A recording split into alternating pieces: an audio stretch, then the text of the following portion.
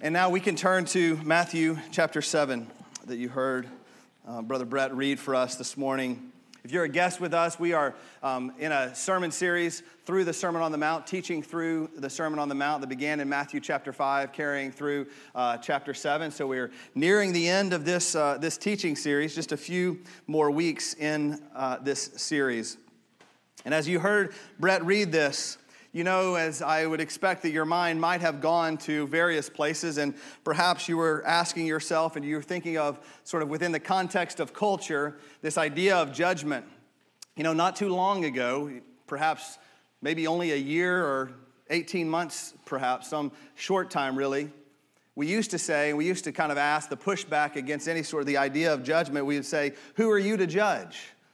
Who are you to say anything to me?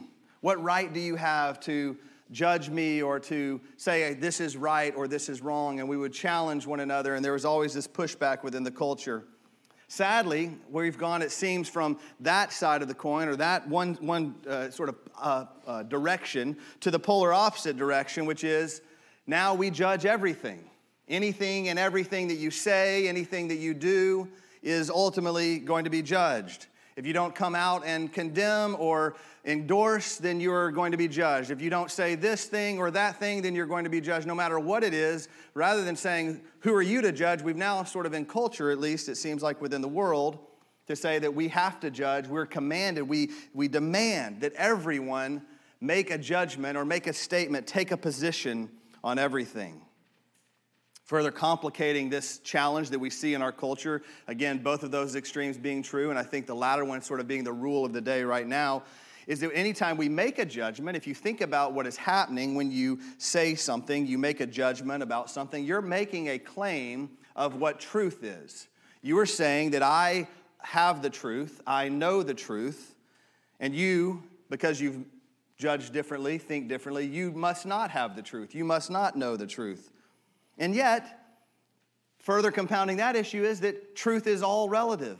What is truth? No one seems to have a claim on truth. Who can say what is true or what is not true? Because it's no longer the truth of God's word that rules the day. All of these things complicate this issue about how are we to live with one another, and how are we to deal with the challenges that come up in our lives, the sin issues that we see in the world, the brokenness of the world, and what are we to do with that? How, as Christians, are we supposed to handle these kinds of things? Well, this is what Jesus is teaching us in these first 6 verses of Matthew chapter 7. Jesus says, "Judge not, that you not be judged." Now, even there, I know that most of us are saying to ourselves, is Jesus really saying that we cannot ever make a judgment about others? Is that possible? Well, the rest of Scripture, as we'll explain in a few moments, would say otherwise. But he is teaching us how we are to make judgment and how we are to live with one another. Now, if you go back to the last section of chapter 6 that we taught on, chapter 6 was framed as, from verse 1, Jesus saying, do not live your righteousness, do not be or overly concerned with what other people think of you, living your righteousness before man. But consider and realize that your righteousness before God, live before God. And so in all of chapter 6, all that Jesus was teaching us was how we walk with Christ with the understanding that we are citizens of his kingdom, and with our focus and our attention on that relationship and on that calling, on that purpose, that we're citizens of God's kingdom. And so Jesus had defined that in Matthew chapter 5. Then in chapter 6, he turns and says, because God cares for you, because God knows you, because you are his children, you are citizens of his kingdom, this is how you're to live. And you're to live with your focus on me. Stop being so concerned by what other people say, what they see of you, how they relate to you, what names they call you, what they don't call you. Don't try to look righteous and be the good Christian for the world, but honor me. Live for me. Live knowing that I have called you to a purpose.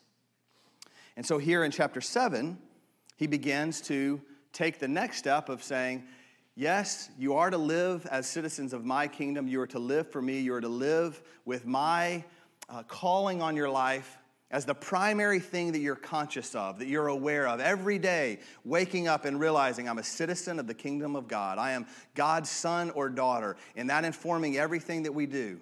But then we do have to relate to one another. Jesus understood that we are going to relate to one another. But as we look at Matthew chapter 7, trying to understand what Jesus is saying when he says, judge not, we can look back at chapter 6, and the last thing that Jesus taught us in chapter 6 was to not be anxious. He said, do not be anxious. And why? Why did Jesus tell us to not be anxious? Ultimately, what Jesus said was, because I am God, and because I hold tomorrow in my hands. You don't have to worry about tomorrow, because tomorrow will worry about itself. There's plenty of trouble in tomorrow, but trust that I am God and I am sovereign over all things, and because you are my children, because you are a citizen of my kingdom, I will care for you. I will provide for you. You don't have to be overly concerned about protecting your own life, because that's my responsibility. I am God. When we come to this next, do not be anxious, and now here we turn to chapter 7, and Jesus is now dealing with how we relate to the world around us. He is saying, do not judge. Why? Do not judge, because I am God. Trust that I am God. Judge not, that you not be judged. When Jesus says to not judge others, and he says immediately follows that, because you will be judged, he is elevating himself and elevating God as God will judge. There is a judge, and that judge will do what the judge is supposed to do. God will do that. And so he tells us that we're not to judge as citizens of the kingdom of God who've been called to live our lives in service to him and for him. We aren't to judge knowing that God will do the judging. And he says if he's going to judge you, guess what? We can know that he's going to judge everyone. God doesn't single us out. He doesn't say, I'm going to judge this one and I'm going to judge that one, and I'm not really so worried about these 3 or 4 over here. I'm going to judge these. No, God will judge. And God is the only one who can rightly judge, because God is the only one who knows all and is sovereign over all. And so Jesus tells us the reason that we don't judge others, judge not that you not be judged, is because that's God's job to do it. We need to let God be God. In our anxiousness, in our being overly concerned about tomorrow from chapter 6, we need to let God be God and care for us and provide for us and exercise his sovereignty over us and just trust him in that. In the same way, we need to let God be God as we look out on the world and we see things that are broken, things that perhaps need to be judged or need to be dealt with, and we need to let God do that. Why do we so often feel the need to judge others? Why is that perhaps some of our first gut reaction when we see brokenness, when we see sin, when we see things not being handled the way we wish they would be handled? Obviously, it's our pride. Our pride bubbles up, and it's so tempting to think that we, knowing the Word of God as Christians, as people who are striving to live obedient lives before God and knowing the truth of Scriptures, we begin to think that we are God. Our pride begins to tempt us, to make us think that we are God. We've convinced ourselves that we are responsible for acting on God's behalf. God has called us his children, and therefore now he has called us to do his judging because he needs us. That's what we're supposed to do. He can't do it on his own, so we have to do that for him. We're sticking up for the truth. We know the truth, and so we've got to fight for the truth. We've got to push back against evil. We make everything a spiritual battle. All of these things are tempting to believe, tempting us to think that it's our responsibility. But when Jesus says, judge not that you not be judged, he is saying God, who is the only and true authority to judge, is the one who will do that. And it's a matter of faith. The reason, again, that we so often believe and are tempted to think that we need to act in God's place or that we need to be God is because that we don't really believe God is actually there. We don't really believe that God is really aware of all the things that are happening. We don't think that God is involved in all of those things. But go backwards. If God is aware and involved and cares about us, cares about us as his children, promised us that all of the anxieties and things that we might be tempted to worry about, we don't have to worry about because he is there and cares for us, do we not also think in his holiness, in his righteousness, that he will deal properly with everything that happens in the world? He will. And so we can trust that. God is the only one who can do that, and so we need to let God do that, is what Jesus says. Jesus, after just proclaiming that as truth, that we need to let God be God and deal with that situation, or let go of our desire to deal with that situation, he then gives a very practical reason as to why we shouldn't judge and why we should deal differently than the rest of the world deals with people. He says that you're going to bring judgment upon yourself. Verse 2, for with the judgment you pronounce, you will be judged, and with the measure you use it, it will be measured to you. We look at others around us and we see things being done differently than we might want to do them. And we think and we're tempted to quickly say, I need to deal with this. Well, when we are tempted to judge others, Jesus warns us, in a sense. We are inviting that judgment upon ourselves.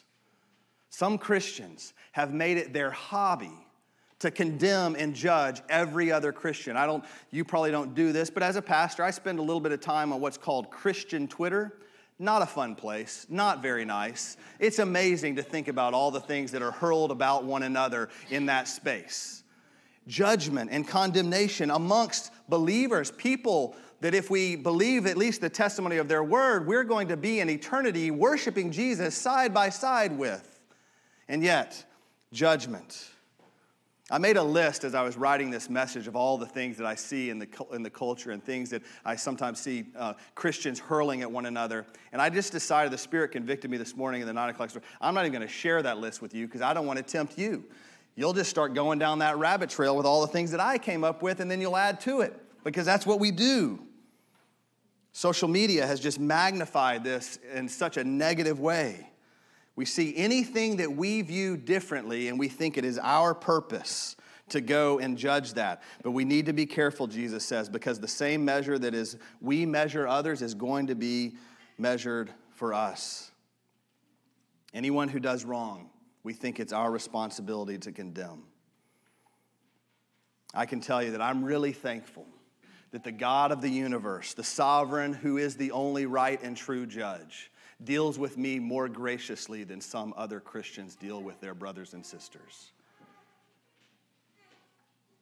Jesus says, the judgment that you use, God will judge you, and also others will judge you. Have you ever found, as the critic, as the one who constantly finds fault in others, how often that's all you see? Some of you have bought a vehicle perhaps before. You buy the vehicle, and after you've bought that vehicle, you thought, I bought that vehicle, it's the greatest vehicle ever. Only a few people have it. I'm kind of the cool guy on the block that has this vehicle. And then all of a sudden, as soon as you purchase it, you just start, where did all of these red Corvettes come from? There was none in this community, and now they're all over the place. Whatever you've bought, that's all you can see. In similar fashion, as we become critical and all we do is walking around looking for what we condemn, we look around and we say condemnation, criticism, judgment. We find ourselves, that's all we become absorbed. And this is where the truth of Jesus' word comes back. We begin to realize that we also feel that same criticism in our hearts. We don't receive the grace and the mercy of Christ, but all we receive and we feel like we receive is criticism. So Jesus warns us. He says, don't allow yourself to become the judge of the world because you will ultimately be judged by that. He gives a second reason, just a practical reason, as to why we shouldn't find it or make it our occupation and our job to go around condemning the world. In verse 3, why do you see the speck in your brother's eye, but do not notice the log in your own eye? Or how can you say to your brother, let me take the speck out of your eye when there is a log in your own eye? You hypocrite. First take the log out of your own eye, and then you will see clearly to take the speck out of your brother's eye. Jesus is telling us here to look in the mirror. You're so concerned with the sins of every other person and all of the things that they're doing wrong and all the reasons why you would do them differently that you can't see what's going on in your own heart. Ultimately, what Jesus is teaching us in this teaching is that we cannot be so consumed with the righteousness or the unrighteousness of other people that we lose sight of our own unrighteousness and our own need for Christ. A few weeks ago, I was on a camping trip, and literally a friend of mine, my brother, we had a campfire going, and as you know, the smoke blows. Well, the smoke blew, and a little speck, the finest speck of ash, got in his eyeball. And he started, kind of getting a little woozy, didn't like it. And even now, some of you are feeling like, oh, there's something in my eye. Just even the mention of a speck in your eye, it bothers you. It becomes this annoyance. And it was bothering him. He was hurting. He was starting to deal with it. And so I decided, I know how to do this. I grabbed a Q-tip, lifted up his eyelid, slept at a Holiday Inn Express last night. So I took that Q-tip, and I was able to perform surgery, and I got that little speck out of his eye, and I saved my brother's life. But I would have never been able to do that. The only reason that I could do that is I had the visibility, I had the capacity to see the actual speck in his eye, and I was able to do that. And Jesus says, worry about the log in your own eye, because only when you've done that will you be able to see the speck in your brother or sister's eye. What does Jesus mean by that? Yes, there's literally the idea, the illustration of the physical ability to see. Had I been so blinded or not been able to see the speck, I would have been able to do nothing about it. But when I realize what Christ has done for me, when I realize the redemption and the mercy that I have received through Jesus, then and only then am I able to rightly assess and see the sin issue, the speck in my brother or sister's eye, and deal with it in the same way that Jesus would deal with it, rather than deal with it in the way that I'm so often tempted to deal with it as a man, as in our flesh. This is what Jesus is saying here. If you've been here in our church family long enough, you know that I often use a word to describe myself. Very often since the beginning of our church, I've said, it just came up in one sermon and somehow it stuck, and now they'll make t-shirts someday, I guess. I say I'm a train wreck. Some of you know that. You guests in the room, you can always call me a train wreck. Just know that it's received in love. And I want you to know that's not false humility that I say that, where I confessed at some point years ago that I'm a train wreck and just tell you somewhat regularly that I'm a train wreck, that I'm as much of a sinner in need of the gospel as any one of you. Let me explain what I'm saying here. I know in my soul and my heart that I am a son of the King. I know the redemption that I have received, the mercy of Christ that I have received. And I strive and I have and do all I can to live with a personal holiness and to look and act like Jesus. I know who I am in Christ. I'm secure in that. But I also know how sinful my own heart can be. And I know that you might be tempted to think because I'm standing here and you're sitting there that I don't know that I'm as much in need of the gospel as you are, that I'm talking to you constantly, that I'm just holy and perfect. Somehow I didn't need Jesus to die on the cross for my sins like all of the rest of the world. And as one of your earthly under-shepherds of the chief shepherd, I do all I can to try and care and lead and give an example worthy of following. But I know very well my own need for Jesus. And so I remind you often so that you know that I'm a train wreck and that I need Jesus. Because I don't want you to miss that. I don't want you to think that I don't need the gospel as much as any one of us in this room. And so while I'm proclaiming the gospel and striving to lift up Jesus for you, I'm dealing with the log in my own eye. I can assure you, like many good preachers have said, I've never preached a sermon from this pulpit that I didn't first preach to myself, that I didn't deal with my own sin. I didn't deal with Jesus and wrestle with God's word over whatever I might be saying. And so I trust Jesus daily to help me to deal with the log, the sin in my own life, the sin in my own heart, so that I can receive the mercy and the grace of Christ. And having received that grace and mercy, as I've dealt with the sin in my own heart, I can then come to you and I can live and I can share and I can be like Jesus to you, because Jesus doesn't come to us in condemnation. God's word says there's now therefore no condemnation for those who are in Christ Jesus. No condemnation. He doesn't condemn us in our sin. He responds to our sin with tenderness, with love, with grace and mercy. How can we, as his children, as people who have received that kind of grace and mercy, not pour it out for others? So when Jesus says, deal with the log in your own eye before you deal with the speck in your brother's eye, what he's saying is, if you would look at your own unrighteousness and you would see how kind I am to you in your own unrighteousness, if you would recognize your own sinfulness and let me meet you there as you confess it to me and I deal with it and I lovingly bind up your wounds and renew you and make you new, then as you go out into the world, you might reflect me a lot more. And you might not go around in the world looking to condemn every single thing that you see that is wrong. You might see the speck in your brother's eye, and as Matthew 18, which we'll get to in a few moments, calls us to deal with it, but you might go and you might deal with that with kindness, with the love of Christ. You might deal with it as Jesus would deal with it. And Jesus is calling his disciples to reflect him, to be like him. So he's not telling us to not ever deal with the speck in our brother or sister's eye. He's saying that we should deal with it, we should see it like he sees it. And when Jesus looks at you and I in our sinfulness, and he sees our sin, and we bring that to him, he is gracious, he is merciful, he meets us, and he makes us new. And we need to deal with our own unrighteousness so that we can see that, so we can experience that. When you've experienced the mercy of Christ as I have, you can no longer go out into the world looking for ways to condemn it. All you can do is reflect Jesus and say, I love you. Jesus loves you. He doesn't condemn you. Jesus, as he's describing this, he's telling us to deal with the speck in our own, or the log in our own eye before the speck.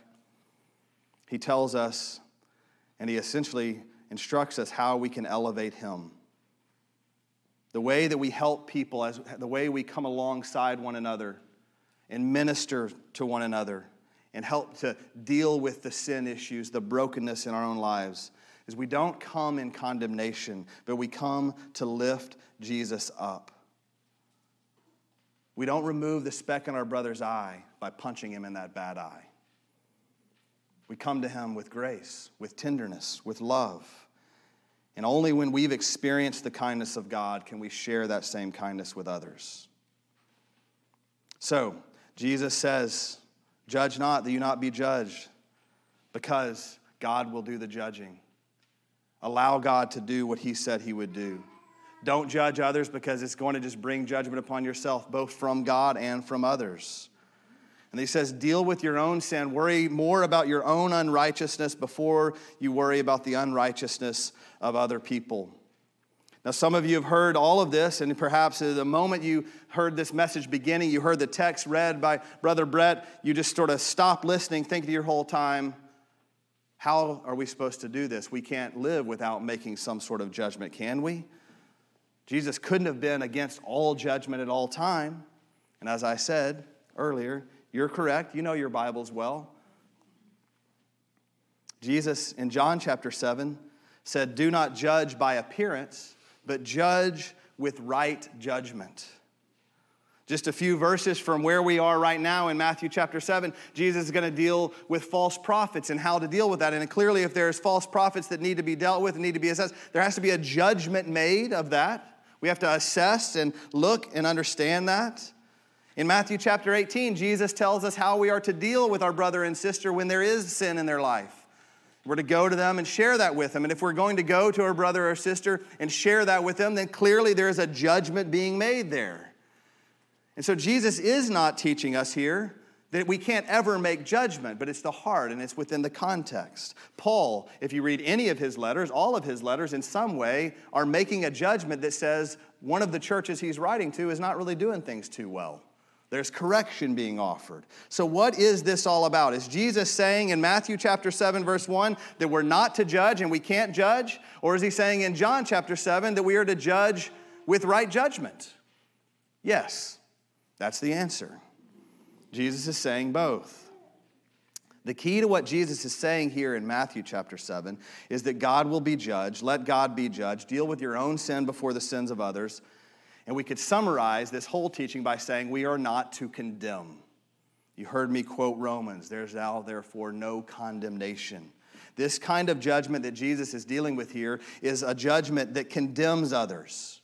And just think about how quickly we do that and how tempted we take our minds off of ourselves and we go to other people. When you hear a good sermon, perhaps that's not very often, you might say to yourself, man, I wish my wife was here to hear that. Wouldn't it be awesome if my brother had heard this sermon, my good friend, he needed to hear this one. I can tell you I hear that very often. It's tempting to always be looking at Jesus' teaching and look and try to apply it to other people. But it's hard to look inward. It's hard to assess ourselves, to deal with our own stuff. And so we have become experts in other people's sins, other people's brokenness, other people's things that need to be fixed. And this is the critical spirit, the condemning spirit that Jesus is teaching against here. If you find yourself tempted to being or even exercising some idea of I am an expert in what all these other people are doing, and you don't often reflect on your own sinfulness, if it's hard for you to confess your sins to a brother or a sister in the Lord, to come to prayer and ask for forgiveness or any of those sorts of things, you might be someone who Jesus is speaking to here, saying stop becoming an expert, stop trying to be an expert in everyone else's sins, and look at your own life. Yes, we do have to make judgments. There are judgments and assessments that have to be made about other people, but we don't judge the world looking to condemn the world and everyone that we think does things or looks at the world differently than us. This is what Jesus is saying. We hold both of these teachings, to not judge, to not condemn others, and to judge with right judgment. We know that he can't be saying that we never make any judgments, but we do so rightly. So what does it look like to make right judgments? Here's 4 steps, 4 things that I would encourage you to do. Let God be God. Stop looking for ways and opportunities to condemn others. We're gracious towards others in their sin. As you encounter the brokenness and the sinfulness of other people, reflect the same mercy and grace that Christ has shown you and be gracious to them. Look more at your own unrighteousness before looking at the unrighteousness of others. And when there is sin and there is brokenness, the solution to that problem is not to condemn it, but is to elevate Christ and to make Christ more beautiful than the sin issue that exists there, whatever it might be. I can tell you in my own life, the only reason that there is victory over sin in various areas and things that I encounter on a regular basis is because I care more about Jesus. I love Jesus more. I want to honor him. Any personal holiness that you see in my life is a reflection of my desire to honor my King, not to not be judged by you. That's not the goal. And so, lift Jesus up. Make Jesus more beautiful in your own life and watch as that influences other people. The last line of this teaching is often a confusing one, and it's been often misunderstood. In verse 6, Jesus says, "Do not give dogs what is holy, and do not throw your pearls before pigs, lest they trample them underfoot and turn to attack you." That verse, if you've heard that verse quoted, or if you perhaps have quoted that verse, I would suggest to you that you have said that in some form of judgment. I'm not going to throw out my wisdom and all of my knowledge and my love and kindness to you before a pig, because all you're going to do is you're going to not receive anything I say. And that's the truth, by the way. So often as we have the truth, we have God's word, and as we try to throw it out into the world, it's not received, it's not listened to, there's no response to it, and you might feel like it's received like it would be received by the dogs or the pigs. In this context, the dog in Jesus' day was not the pet that slept at the end of the bed. The pet dogs weren't pets at all. They were filthy, they were wild, and they scavenged. In the same way, pigs were the most filthy of all the animals. And so we see this, but let me give you a different perspective on this verse. Jesus often used a bit of irony in his teaching, and he would sort of reverse things and turn them on their head. So perhaps Jesus is saying to us, you think you have all of this wisdom. You think you know all of the things that are right and wrong. You think that you are righteous and holy. Why? would you waste your time on all these people that are never going to listen to you? Why would you spend all your energies if that is what you think of them? And isn't that how we so often look at the rest of the world? We think of others who see things differently than us, look at the world differently than us, have brokenness, have real sin that needs to be redeemed by Jesus. True brokenness, and our look upon them as they are filthy, they are wild, they are not worthy of our love. And so we condemn them. Jesus never called another human being a dog or a pig. So when he says this verse, he's not calling you and I or anyone in this world a dog or a pig, because that's not how Jesus sees us. But perhaps too often we've seen others as dogs and pigs because they do things differently, because there is real challenge in their life. And Jesus is saying, if you think you know it all, why would you waste your time on them? That's not who they are. The dogs and the pigs is all of us. Filthy, broken, sinful people. And in the Lord's kindness, he has redeemed us and made us new, and we have been called sons and daughters of the Most High God. And the world around us, when we go out into the world and with our eye looking towards condemnation and how we can correct every wrong and be the Holy Spirit for the Holy Spirit, who needs none of our help, by the way, all we offer, we treat them like that. And we need to remember our own sinfulness, remember our own brokenness. And Jesus would say to us, stop looking at people that you can't see my hand at work in their life yet as filthy or less than you, because they are no different than any one of you. They are sinful, broken people. We are sinful, broken people in this world who have been redeemed by a gracious and merciful and loving Savior. And so I want to tell you, if you're sitting in this room this morning and you don't know Jesus as your Lord and Savior, and perhaps you've encountered some Christians in the world who have thought it was their job to condemn you or to correct every wrong in your life, that is not the message of Christ. That is not the gospel. Our responsibilities as Christians is to testify of the kindness and the goodness of Jesus and tell the world of all that we have been redeemed of. And when we do that, when we lift up Jesus and we let God be God, we let his righteousness overflow, and we let him be the judge, and we just take it upon ourselves to reflect the mercy that we ourselves have received. I believe, I trust, I live with faith, believing that God will make all things new. And he will redeem the brokenness that exists in my dear friend's life, the people that I love, my neighbor that looks at the world differently than I do, that rejects everything that I have to say about God right now. I trust that God is God and he can do it, and my responsibility is to not judge, to not treat them as filthy, but to love them as Jesus loved me, because I was not worthy, and he loved me anyway.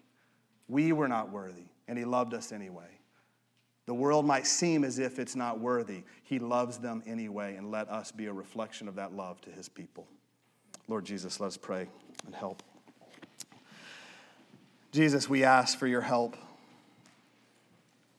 to be the people you have called us to be, to reflect you to a world that so desperately needs you. Yes, we can see the brokenness that exists. We can see the pain, the suffering that so many are walking in because they can't even see their own sinfulness. And so I pray, Lord, help me to be someone who sees first my own unrighteousness, looks at my own broken heart. And as I receive your grace, your mercy, help me, help us as a church to reflect that mercy to others. Holy Spirit, we need you to guide us, to lead us, to care for us, to shepherd us along.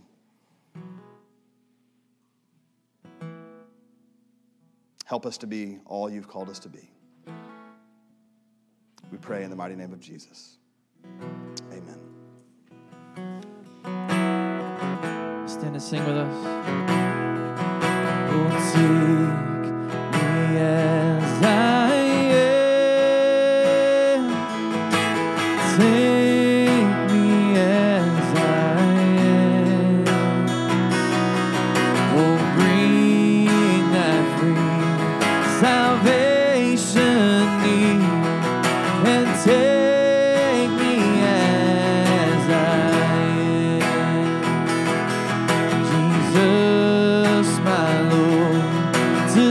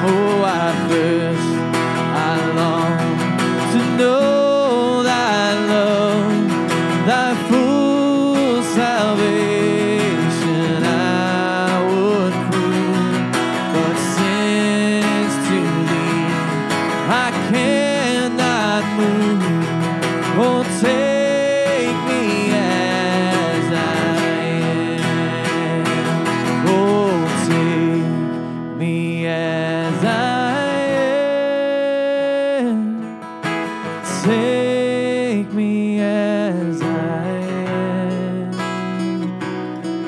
Oh, bring thy free salvation near and take me as I am. Man, what a gift of mercy that Jesus does receive us just as we are. And I pray that you would know that hope and the love of Christ this morning. Two announcements for our calendar for this week. Tonight is our community night. So if you're a guest especially, you might not have heard of this, but the fourth Sunday of every month, we come back here at 5 p.m. and it's just an opportunity for us to hang out together. This is sort of our family time as a church. And so if you're looking, hey, I'd like to get to know some people in this church, I want to connect more with the body of Christ here at City Church, coming back this evening at 5 will be a great opportunity to do that. We'll have some ballpark style food. I don't know exactly what that means, but I assume nachos are involved, maybe some hot dogs in our cafe. And then we're going to make our way down to the soccer fields this beautiful day. We're going to play a very mean game of kickball. I just shouldn't have said mean. That was my competitive juices. We're going to play a very docile game of kickball. No one will get injured, and there'll be a bunch of other games we'll have down there for students and kids to hang out and play. So come back this evening at 5 for community night. And then next Sunday, we have City Church 201, and that is the class. If you are looking to, and you're saying, hey, I'd like to know about how I become a covenant partner in this church. That's our term for membership. I want to know how I join this church formally. Then come to this class, and we will help you understand. We'll walk you through that process. By the way, you're not required to move forward with that after coming to the class, but you just want to know what all is involved and sort of know about that. That's the class you should come to. We do ask that you would RSVP this week for that class because we will provide a meal and childcare for you, and that is going to follow next Sunday 10:30 service. So immediately following next Sunday's 10:30 service, we'll go in our cafe, grab food, and move over into the kids' church area for that class. So if there's nothing else, I'd love a chance to pray for you. I look out on the crowd and I see so many I don't know. Even if a chance to just shake your hand and say good morning to you, I'd love an opportunity to do that. I'll be right down front here for a little bit. And thank you so much for being here. We'll see you back this evening at 5 o'clock. God bless.